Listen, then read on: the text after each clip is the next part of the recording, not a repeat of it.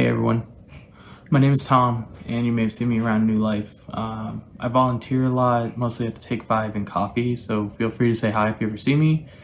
And without further ado, let's just get into today's devotional video. So, today we're going to be looking at Lot's wife, and what we can learn from her to better our walk. So, with that, I recommend reading Genesis 19, 1 through 29. I'm actually going to start halfway through there. But leading into this point, what you need to know is we're going to be looking at Lot and his family, primarily his wife. And what's happened up to this point is Lot left with Abraham when God called Abraham out of his old country. And so Lot went along and reaped the benefits of Abraham's blessing until the herdsmen started kind of fighting. And so from there, Abraham and Lot decided it was time to separate. Lot was drawn to the lush valleys and plains that happened to have a little town called Sodom. You may have heard of it. And so from there, essentially what he did was he went and established his home in Sodom, where his family began to grow and make memories and just live life. So in Genesis 18 leading into 19, what we find is Abraham has a conversation with God. And essentially what's going on is he finds out God is going to destroy Sodom and Gomorrah for the wickedness that is in there, because it's appalling to God. And Abraham, realizing, well, Lot's in Sodom, begins to talk to him and says, hey God, if you find 50 righteous people, would you still save the town? And God's like, yes, 50, right?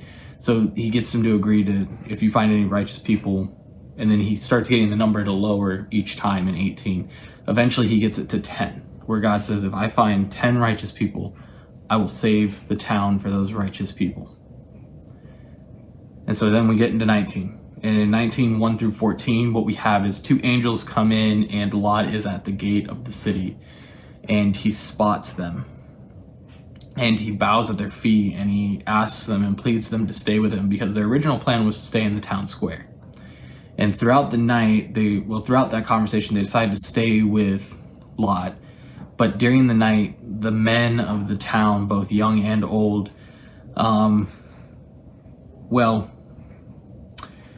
we get a depiction of why the city is wicked.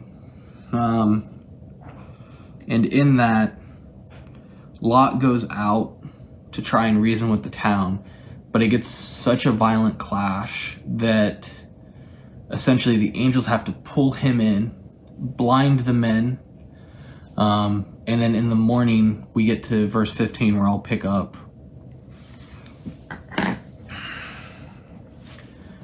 At daybreak, the angels urged Lot on, get up, take your wife and your 2 daughters who are here, or you'll be swept away in the punishment of the city. But he hesitated. Because of the Lord's compassion for him, the men grabbed his hand, his wife's hand, and the hands of his 2 daughters. They brought him out and left him outside the city. As soon as the angels got them outside, one of them said, run for your lives. Don't look back, and don't stop anywhere on the plain. Run to the mountains, or you will be swept away. But Lot said to them, no, my lords, please, your servant has indeed found favor with you, and you have shown me great kindness by saving my life, but I can't run to the mountains. The disaster will overtake me, and I will die. Look, this town is close enough for me to flee to. It is a small place. Please let me run to it. It's only a small place, isn't it? So that I can survive? And he said to them, all right. I'll grant your request about this matter too, and will not demolish the town you mentioned. Hurry up, run to it, for I cannot do anything until you get there. Therefore the name of the city is Zoar. The sun had risen over the land when Lot reached Zoar. Then out of the sky the Lord rained on Sodom and Gomorrah, burning sulfur from the Lord. He demolished these cities, the entire plains, all the inhabitants of the cities, and whatever grew on the ground. But Lot's wife looked back and became a pillar of salt.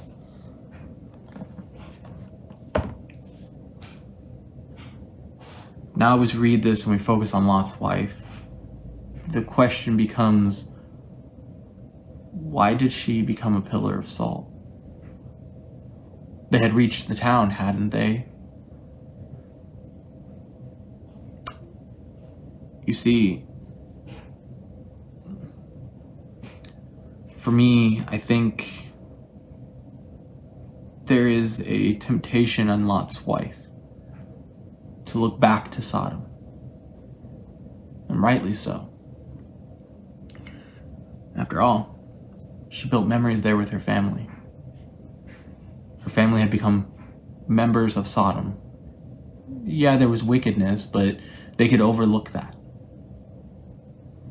I mean, her daughters were engaged in Sodom. Their son-in-laws, who had laughed at Lot, stayed behind and were destroyed.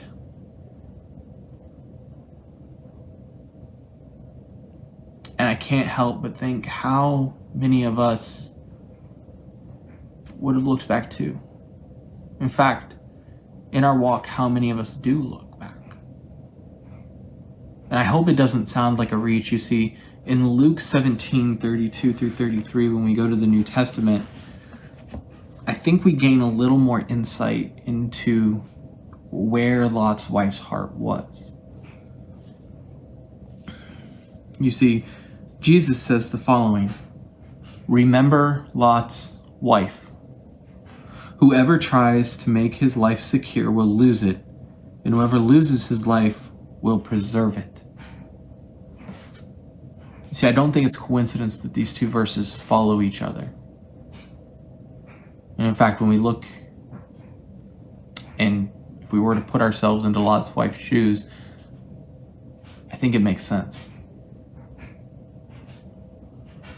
I mean, think about it this way. Say God calls you out of wherever you are right now and tells you not to look back. It would be kind of hard, right? In fact, let me bring it this way.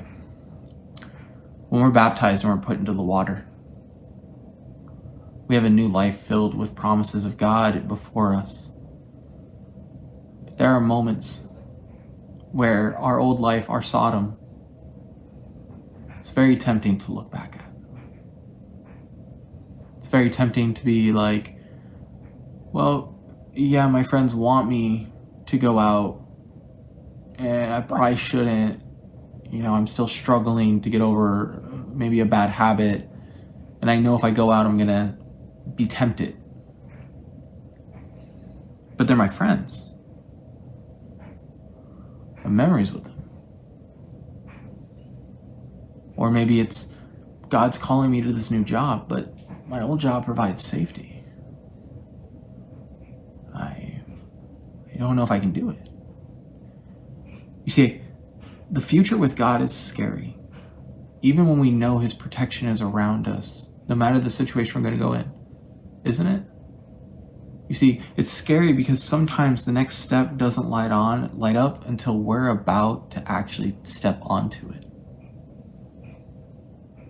And that's exactly what happened here. If you look, Lot's wife witnessed God's protection, physically witnessed it. From the angels protecting her husband, to blinding the men, to offering protection and even saying, we can't do anything until you reach this town. And the more amazing part is God's protection was on them when they left Abraham. Because remember, Abraham said he wouldn't destroy the town if he found 10 righteous people. Well, he found Lot, Lot's wife, and Lot's 2 daughters. He could have just destroyed the town. But no. He grabbed the hands of the 4 people he found, and he rushed them to the outside of the town and then told them how to be safe. Go to the mountains. And even when Lot needed to negotiate it, God was willing. And he said, fine, go to that small town there. Reach it, because I can't do anything until you do. And as she's running, And she reaches the town and she gets there and she's safe. Temptation comes into her head. But what about your old life? What about Sodom? And she looks back. She causes destruction to enter her life. All because she failed to listen to God. I think back to moments and I ask myself, would I have looked back to if I were in the same situation? If I'm being quite honest, I don't know. Maybe. Probably. But as I was thinking about this, it reminded me of when I ran cross country. See, I'm a pretty big dude. If you've seen me, you know. And when I ran cross country, I was one of the bigger dudes on the team. I had gone from playing football to running. And it sucked. Really sucked going from being an offensive and defensive tackle to running cross country. But I think back on lessons I had learned, and one of the lessons I had learned was never look back when you're running. And there's two reasons for this. When you look back, you take your focus off what's in front of you and you can potentially cause yourself to trip. But also when you look back, you mentally fatigue yourself because when you think you're going to see the distance that you came, what you begin to see is where you started from and how far you actually haven't made it. But what I learned, right, was when I would get really out of breath, when I couldn't keep running, when my muscles were aching, and my feet just felt like they couldn't go another mile, when I finally saw the finish line, it was a burst of energy. It was like I could keep running because I knew what the end goal was and I could see it, physically see it. And so, what I want to leave us with is this. How do we keep our focus? And I really want to end on what's the finish line for us Christians? See, I want to help you keep the finish line in mind. But to begin with that, we need to know what the focus is. And Matthew 6:33 really provides us a good verse to keep our focus straight. But seek first the kingdom of God. His righteousness will be given to you. You see, when we put God's focus first, when we seek the kingdom, we're not focused on the sins of our past. We're focused on what can I do next? Where can I serve? How can I use my gift? Who can I help today? Who can I serve today? Who can I help spread the love of Christ with today? And we're so focused on hitting everything with the kingdom, we don't have time to look back. And it's not easy, I know. Trust me, I struggled after baptism.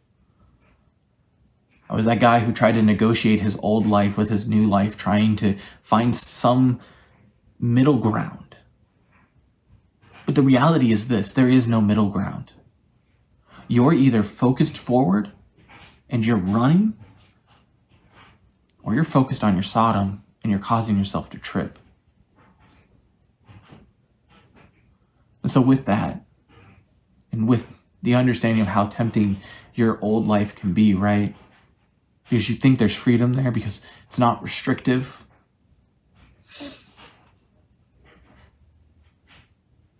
There is an amazing finish line that we need to focus on that helps us to keep everything straightforward. And it's found in Revelation 21, 1-9. Yeah. Started in Genesis and we're wrapping up in Revelation.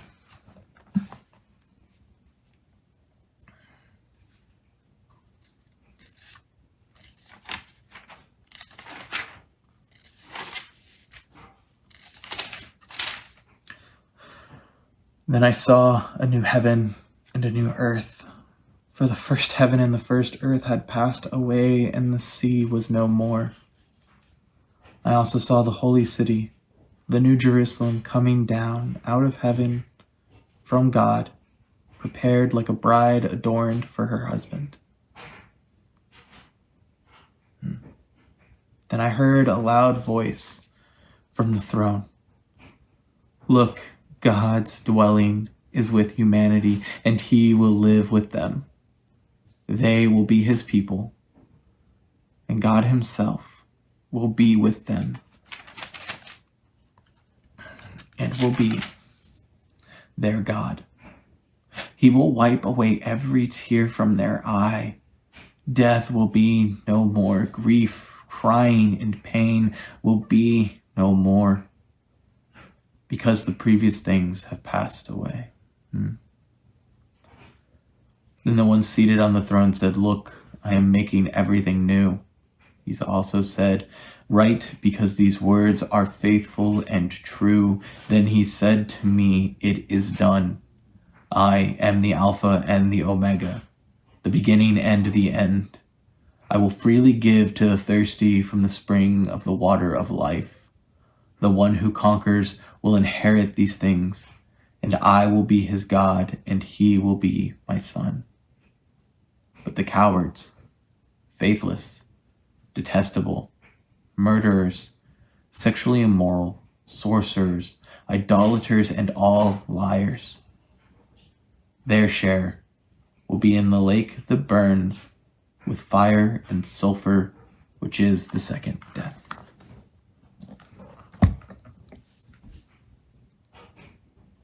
That's our finish line.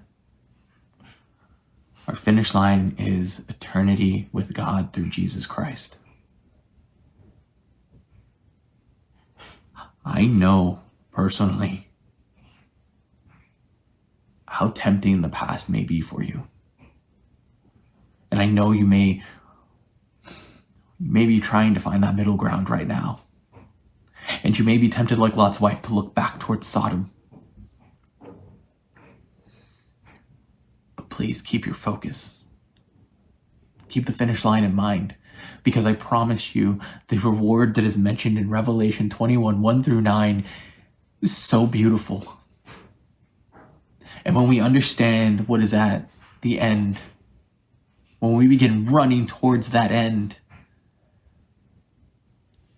the kingdom comes around us. We begin to place God's things first. We begin to run faster and faster and faster, and our focus is so straight and narrow.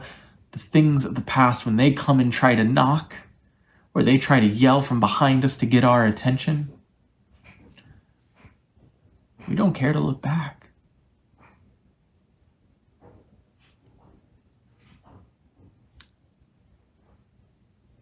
I know as well it can be scary to have to take a step forward in blind faith. In a faith where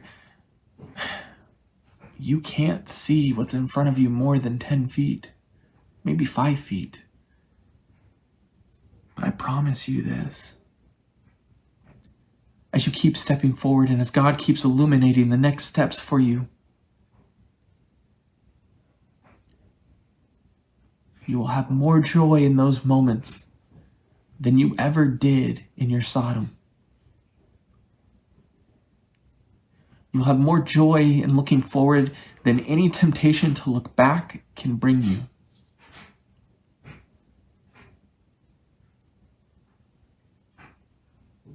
I hope this has helped you somehow. And I thank you for taking the time to listen. Have a good day. Lord, thank you for today. Thank you for your word and just the ability to just make this video.